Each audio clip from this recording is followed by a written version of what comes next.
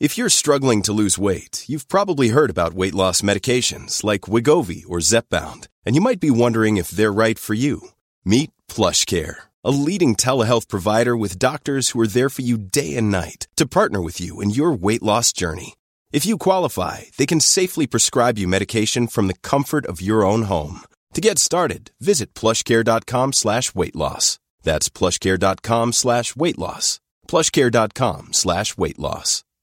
Quality sleep is essential. That's why the Sleep Number Smart Bed is designed for your ever-evolving sleep needs. Need a bed that's firmer or softer on either side? Helps you sleep at a comfortable temperature? Sleep Number Smart Beds let you individualize your comfort, so you sleep better together. J.D. Power ranks Sleep Number #1 in customer satisfaction with mattresses purchased in-store. And now, save 40% on the Sleep Number Limited Edition Smart Bed for a limited time. For J.D. Power 2023 award information, visit jdpower.com/awards. Only at Sleep Number stores or sleepnumber.com.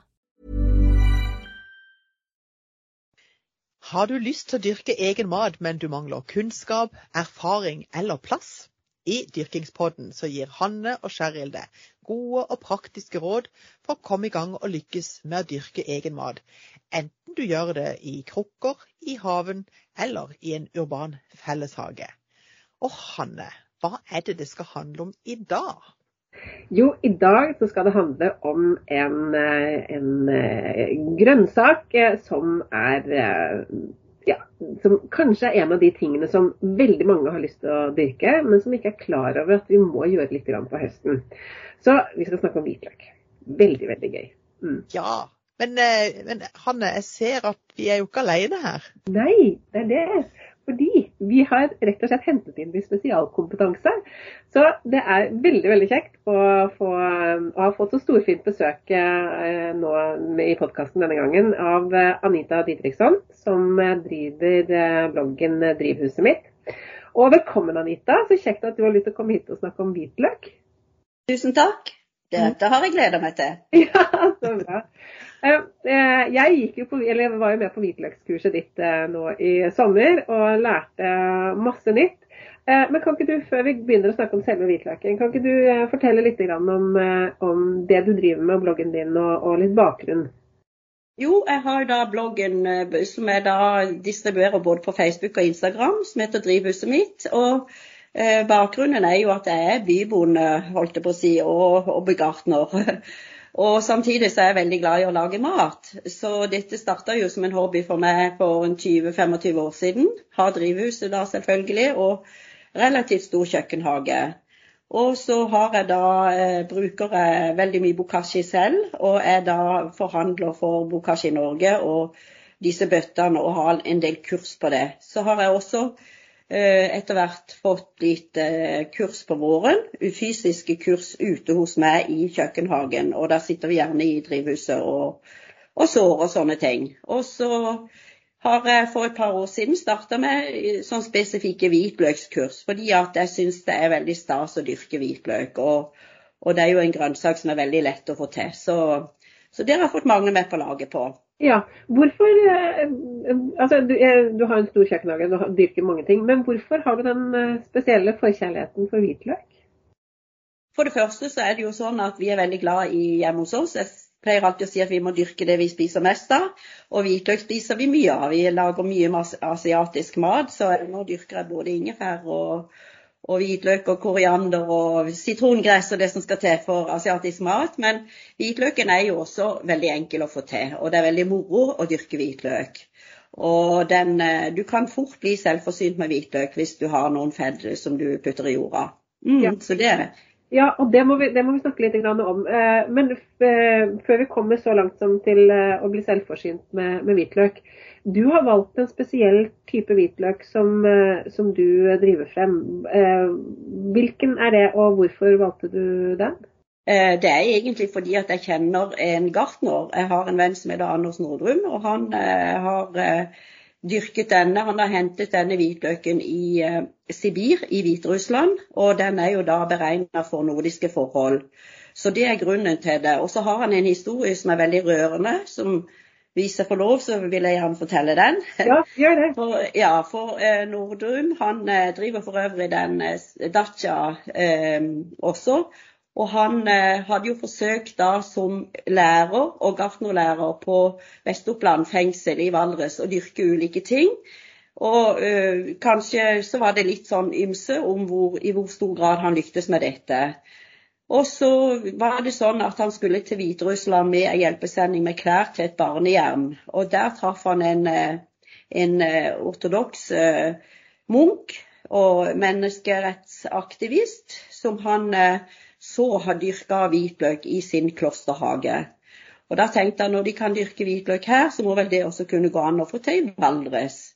Så han var så heldig at han fikk med seg hjem 2 hvitløk til Valdres, puttet disse i jorda, og de kom veldig godt opp. Og så det sånn i dag at de innsatte i dette fengselet, de dyrker altså 12 000 hvitløk hvert eneste år. Og nå har de akkurat hatt markedet, og de fletter de innsatte fletter disse løkene og selger på det de kaller for ærlighetens marked. Så det jo en utrolig rørende historie, synes jeg. Så det gjør det jo ekstra stas. Ikke sant? Fantastisk. Men Anita, det jo også sånn at det blitt så veldig stas for mange å dyrke. Så selv om de da dyrker 12 000, så det jo ikke så lett å få tag i. Jeg har prøvd i et par år, og det søren meg ikke lett. Så dette noe som mange glad i å prøve. Hva det som spesielt med Vandresen, bortsett fra at det en god historie med den? Ja, det jo det at den veldig god å få til. Du får store løk av den, og han veldig lagringsvillig. Sånn at du kan si når du dyrker den da og høster den i slutten av juli, begynnelsen av august, som vi gjør på Sørlandet, kanskje litt senere hvis du i fjellet, så kan du godt lagre den til neste år, forutsatt at du ikke putter den i kjøleskapet, for da begynner den å spire. Men da lar du den henge i en sånn litt sånn temperert, greit rom. Så det det at han lett å få til, og det en lagringsvillig, vil jeg si, hovedpoengene. Ja. Og den må jo i jorda nå på høsten. Ja, den skal jo i jorda så nær opp til frosten som mulig, og det jo forskjellige steder i landet, så vil jo frosten komme til ulike tid. Her på Sørlandet så pleier vi jo gjerne ikke å få frost før i januar. Sånn sett så kan vi gjerne sette den senere. Jeg pleier å være veldig forsiktig med å sette den for tidlig, for vi får veldig ofte mye regn i oktober-november, og det for fuktig jord ikke denne hvitløken veldig glad i. Så vent så lenge som mulig, pleier jeg å si. Ja.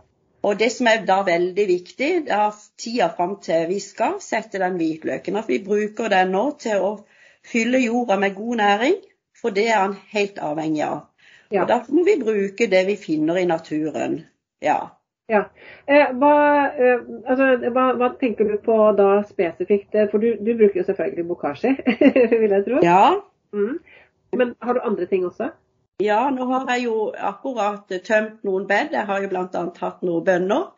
Og både i de røttene og i bladverket så det jo mye nitrogen. Det jo hvitløken glad i.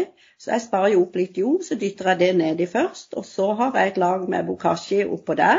Et lag med jord, og så har jeg et lag med litt hestemøkk, og så har jeg et lag med tang, hvis jeg har det, og et lag med løv etter hvert. Så det blir litt sånn lasagne-metoden, og gressklipp på toppen. Jorddekking hele veien. Kan ta hva man har. Nettopp.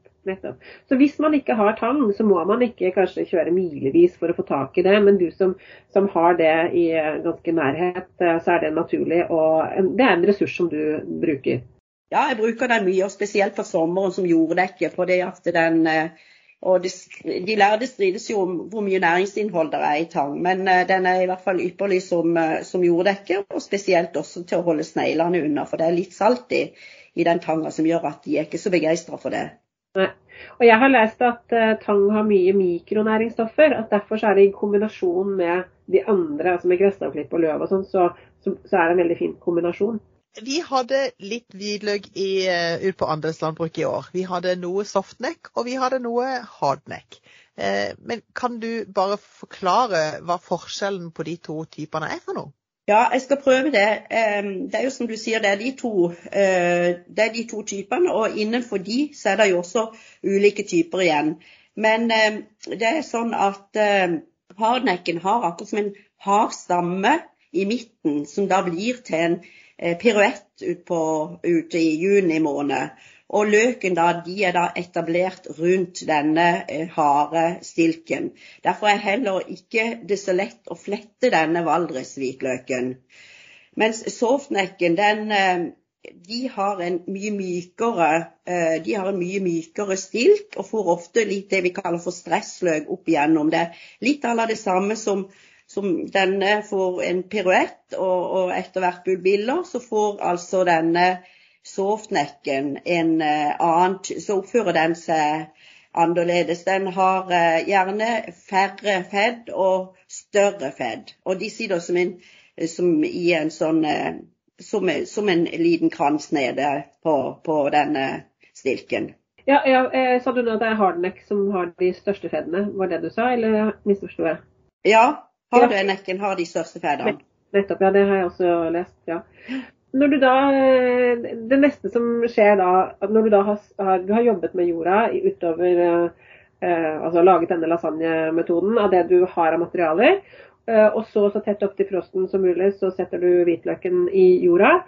Hva skjer da, eller hva er det liksom det neste steget, eller er det da bare å vente til det kommer opp? Ja, egentlig så er det å vente til mars-april, da vil du se, den begynner jo å spire ganske tidlig. Og det som da er viktig å tenke på, at når han da begynner å spire, så vil denne hvitløken og disse feddene vil starte arbeidet med å danne fedd. Og hvis du da har en god og næringsrik jord, så vil disse feddene vil lete etter det som er snadder i jorda, og da legger han på seg. Det vil si at det er da fedddannelsen skjer, så da er det veldig viktig at vi har gitt de god næring, og gjerne fortsetter å gi de god næring, altså i mars-april. For hvis de ikke får det, så vil de fort bare danne et fedd eller 2 fedd, fordi at de har ikke mer mat til å kunne klare å produsere mer. Så det jeg pleier å gjøre da, når vi kommer i april, da pleier jeg gjemmer alltid på en sekk med gressklipp, som jeg gjemmer i drivhuset mitt på vinteren. Og da er det første som jeg gjør da, når jeg ser de begynner å spire, det er å legge på et lag med gressklipp, som har mye nitrogen, fordi at da har vi ikke så mye annen naturlig gjødsel på den tida, så da blir hvitløken min prioritert med gressklippet. Ja, så du rett og slett sparer på gressklipp, du tar ikke legger alt utover på høsten, men du sparer litt til våren? Yes, ja. Det er riktig. For da må de ha tilførsel når de skal begynne å vokse. Og så gjødsler jeg jo gjerne med både gullvann og andre ting utover, men stopper selve gjødslinga til 1 måned før jeg skal høste de, sånn cirka. For da er de ikke mottakelige for mer næring, og da er det bare vann de må ha. Det er veldig viktig at hvitløk får masse vann. Ja. Han må vel ha ganske jevnt med vann også, må ikke det? Ja, jo. Så jeg vanner mye. Så akkurat hvitløken er god til å prioritere. Så det er vel kanskje derfor også han får det til. For det er jo alltid noe som en lykkes med, og noe som en lykkes mindre med. Men disse pleier å lykkes med fordi at jeg faktisk prioriterer å jobbe med det. Nettopp. Ja. Ikke sant? Og det var vel nok litt av vårt problem i år, fordi vi hadde en veldig tørr vår. Altså fra slutten av april og til i juni så var det jo ingenting regn, og vi hadde hvitløken på jordet. Og der har ikke vi mulighet for å vanne ovenifra, vi kan bare vanne underifra. Og løk har jo generelt ikke sånn superlange rødder, sånn at det å komme ned og få nok vann, det klarte det ikke. Så vi fikk veldig mange veldig stusselige hvitløk i år. Jeg hadde ikke tilleggsgjødsel annet enn det som var i jorda, men jeg vannet på hver vanningsdag, altså annenhver dag fra tidlig på sesongen. Så regelmessig vanning gjorde at mine også ble veldig bra, men det var stor variasjon, og det var jo blant annet, tenker jeg, for at jeg hadde ikke jobbet, eller at jeg hadde 2 områder som var bokasjer, og ytterkantene der var det ikke så mye bokasjer, der var det veldig små fedd. Så jeg innså at jeg hadde ikke nok overalt. Anita, i og med at de krever så mye næring, hvor tett kan du egentlig sette de med, og at det fortsatt er vellykket?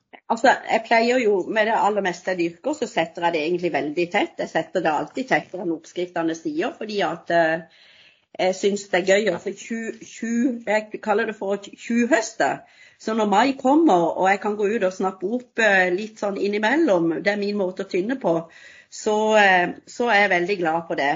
Men de skal jo sette ca. 5 til 10 centimeter ned i jorda, og jeg har vel en 10-15 centimeter mellom hver, kanskje 15 centimeter mellom hver løk. Og så setter du den jo med spissen opp, akkurat som du gjør med en blomsterløk, sånn at den kan jo lett se at det er akkurat som røttene sitter på den nederste delen av feddet. Og jeg tror jo noen av de som jeg dro opp og hadde mest suksess med i år, de satt veldig dypt. Så jeg tror ikke plant de for kort, har de heller dypere enn kortere i jorda. Det tror jeg lurt. Hva det, du sier at du skal slutte å gjødsle, men bare fortsette vannet frem til en måned før du høster de, og så sa du i sted at du høster de sånne type juli-august. Det noe spesielt, altså hva skal man se etter, hvordan vet man at de ferdige, eller altså klare for høsting? Ja, for det første så vet vi jo at den valdreshvitløken som jeg dyrker, den rosa, og det kan man fort se litt på hvis man graver litt med hånda nedover i jorda og ser hvordan den Og så det jo det at på stilken så kommer det jo ut denne bulbillen, altså denne piruetten blir jo da til frø på tuppen. Og når den begynner å sprekke, og vi kan se bulbillene, så begynner den å bli ganske modningsklar. Og et annet tegn også, det jo å se på disse bladene som langs stilken. I hvert fall, så jeg pleier å se at cirka halvparten av de, noen snakker om 3 blader, men jeg pleier å vente til cirka halvparten av de nesten visne og henger nedover. Og de ser ganske ferdig ut, modningsklare da. Så jeg venter lengst mulig, så jeg har høstet, da jeg begynte så høstet var jeg overivrig, begynte å høste veldig tidlig, og man blir jo litt fascinert hvis mange på Instagram og sånn viser at når vi høster hvitløken i begynnelsen av juli, så tenker du, ja, nå må jeg også gjøre det, men bare vent. Det som kan skje jo at noe av det sprekker, og da får vi spise de som sprekker da, tenker jeg. Fordi at hvis den sprekker blir stående med sprekker i jorda, så kommer det jo fort bakterier og sånt inn imellom disse løkene da, og det jo ikke bra. Men det ikke helt ufarlig å spise det. Ja, ikke sant, men det bra. Men hva gjør du da når du har høstet de? Altså, en ting jo den der lille snikhøstingen som de gjør underveis til matlagingen. Men hva gjør du når du har høstet de alle sammen? Da skal de tørkes, og jeg har funnet min egen teknikk. Det jo mange måter å gjøre det på. Du kan bruke et tørkestativ eller et trådkurve eller hva som helst. Jeg har tatt 2 bambuspinner som jeg bare trer de inn imellom, og så har jeg et tau som jeg virrer liksom underveis. Og så henger jeg det inn under taket på dette på hytta mi, og så henger det der i skyggen, men ganske windy, sånn at de vil gjerne ha vind, og så vil de tørke godt. Så en måned eller 5-6 uker kan de godt henge. Jeg har just tatt mine inn nå. Og før det så pleier jeg ikke å vaske de, jeg bare børster av det verste av jorda. Men når jeg da skal ta de inn, så klipper jeg av rota, og kanskje skreller av de ytterste skallet som løst. Og så ligger de der så venter jeg med å dele de i felt til jeg skal plante de. Og da bruker du noen i jorda og noen til matlaging, det sånn du gjør det? Ja, absolutt de største og beste, det de du skal bruke som nye setteløk. Så det jo de fineste, går i jorda. Så det betyr at da du selvforsynt både med det du spiser og til å plante selv? Ja, det stemmer. Helt riktig. Og så må jeg også si at å dyrke fedd på fedd, det blir mange generasjoner, det blir både oldeforeldre og tippoldeforeldre og alt mulig. Det greit nok det, men hvis du holder på sånn i årevis, så det ikke så bra. Så derfor så, det vi skal gjøre for å få opp en ny stand, det jo å rett og slett dyrke disse bulbillene, altså disse små frøene som kommer på tuppen. Legge de i jorda, la de få lov å vokse et år, da blir de som vi kaller for ettåringer, på en klinkekulestørrelse, tar de inn og tørker de, setter de ut igjen.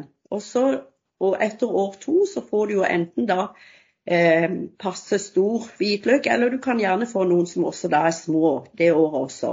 Og så går de på nytt i jorda, sånn at du kan si det tar 3 år, så har du egentlig en helt ny stamme, som egentlig det som Nordrum beskriver som at de altså luftformert i stedet for jordformert, sånn som hvis en bare dyrker fedd på fedd. Og det et viktig knep for folk som vil dyrke mye hvitløk. Ikke sant. Fordi jeg fikk jo en sånn bulbil da vi gikk på kurs hos deg, så fikk vi både den Valdres hvitløken, som nå henger til tørk, og da vet jeg, nå kan jeg ta den inn. og den skal i jorda til neste år. Så har jeg spørsmål om det om et øyeblikk. Men nå har den stått, den bulbilen, ja, er det hele som heter bulbil, eller er det de frøene som heter bulbil? Det er de frøene. Ja, ok. Men hele den liksom rosett, eller den blomsten da, har stått i en vase og tørket seg, så nå fikk jeg alle frøene løsnet av de. Skal de i jorda nå i høst, eller skal jeg vente til våren med de? Jeg tror nok du kan gjøre begge deler. Jeg har hatt tradisjon for å gjøre det i mars, for da har jeg følt jeg har hatt litt bedre kontroll. Men jeg ser jo også at det er noen av disse hvitløksnerdene som kjenner, som også legger det i jorda på høsten. Jeg har ikke sett at de har blitt noe særlig større når jeg planter de om høsten, så derfor har jeg valgt å gjøre det i mars. Ikke sant. Så da bare lagrer du de i mellomtiden med tørt og kjølig? La de ligge i et tørt og sånn normalt temperert rom. Og så er det lurt å gjøre det, så de litt systematisk, ikke bare strø de utover. Ja. Og for de som ikke har noen fedd fra før av, så har jo vi i hvert fall tidligere advart mot å bare liksom ta noen fra butikkhylla og sette ned. Hvor kan man få tag i settehvitløk av for eksempel Valdres eller eventuelt andre ting? Har du noen gode tips til det? Ja, altså for det første så kan vi jo ikke sette hvitløk som vi kjøper i butikken. De er jo ofte dyrket i Middelhavet eller rundt der, så de vil jo komme veldig dårlig. Og dessuten så fører de jo mest bakterier som ikke vi vil ha. Så jeg vil jo anbefale å gå på et hagesenter. De har jo som regel hvitløk. Så er det jo flere, både Plukk selv og Solhatt, hvis jeg kan nevne de, er jo 2 firmaer. Jeg vet Solhatt har hatt Valdres hvitløken. Du kan også få kjøpt en del av den fra fengselet i Vestre Slidre, så det går an å henvende seg der også og få kjøpt. Og så har jo jeg hatt noe, men det er jo sånn at jeg har jo egentlig ikke lov å selge, så jeg har delt ut en del på kurs og den type ting. Så, men nå er jeg jo dessverre tom, men jeg lover at til neste år så skal jeg ha rikelig, så jeg håper å kunne dele ut enda mer. Og i fjor så fikk jo Gro Furseth fikk jo på Brokkestøylen, der hadde jo nå dyrket hvitløk i sommer, det er jo veldig gøy å se. Så jeg prioriterte Gro med 50 løk i fjor, og det er jo gledelig å se at denne hvitløken fra Hviterussland også nå er på Setesdalseierne, må jeg jo si. Ja, fantastisk. Ja. Så bra. Jeg har et aller siste spørsmål, for jeg ser at vi må begynne å runde her. Men jeg tenker litt på, altså nå har du snakket om hvordan vi da lager en ny generasjon, ikke sant? For at man da ikke skal dra med seg kanskje gamle ting og sykdommer og sånn. Men en annen ting for å holde det livskraftig, er vel at du også, at man bør tenke vekstskifte, eller er det noe som ikke, ja, man trenger tenke på med hvitløk? Og jo, det er veldig viktig med vekstskifte. Så er det klart, du kan jo unnskylde deg med at du har veldig mye ny næring i jorda hvis du har veldig lite areal å dyrke på. Men har du mulighet for å tilføre ny næring og kjøre andre vekster etterpå, så er jo det absolutt det beste. For løk det er jo næringskrevende, og det kan man jo se når man får såpass gode avlinger som man får på en liten jordflekk. Det er jo en pannekam, så kan du faktisk dyrke 50-60 hvitløk nesten. Så det er klart at de krever mye mat, for å si det sånn. Ja, nettopp. Så det vil si at det å tenke at man skal finne et nytt sted fra år til år, i tillegg til at man skal drive frem nye generasjoner, da har man lagt grunnlaget for god og solid avling fra år til år. Så bra. Nå kjente jeg at jeg ble ganske mye klokere her, Anita, så dette var helt supert. Tusen hjertelig takk skal du ha. Ja, veldig, veldig bra. Og så er det jo veldig gøy å se at det er så mange som synes at dette er spennende, så det er nesten sånn kan nerde liksom på en grønnsak sånn veldig. Det er morsomt. Ja. Da, Hanne, er det vel sånn at vi må begynne å si takk for i dag, og vi er jo på både Facebook, vi er på Instagram og vi er på LinkedIn, så kan vi dele litt info om det der. Absolutt. Så er vi tilbake om en ukes tid også. Det er vi. Så ja, rett og slett tusen takk, Anita. Det var veldig kjekt at du var med. Så håper jeg at dere som hører på, at dere også synes det var nyttig. Ha det bra. Ha det. Ha det.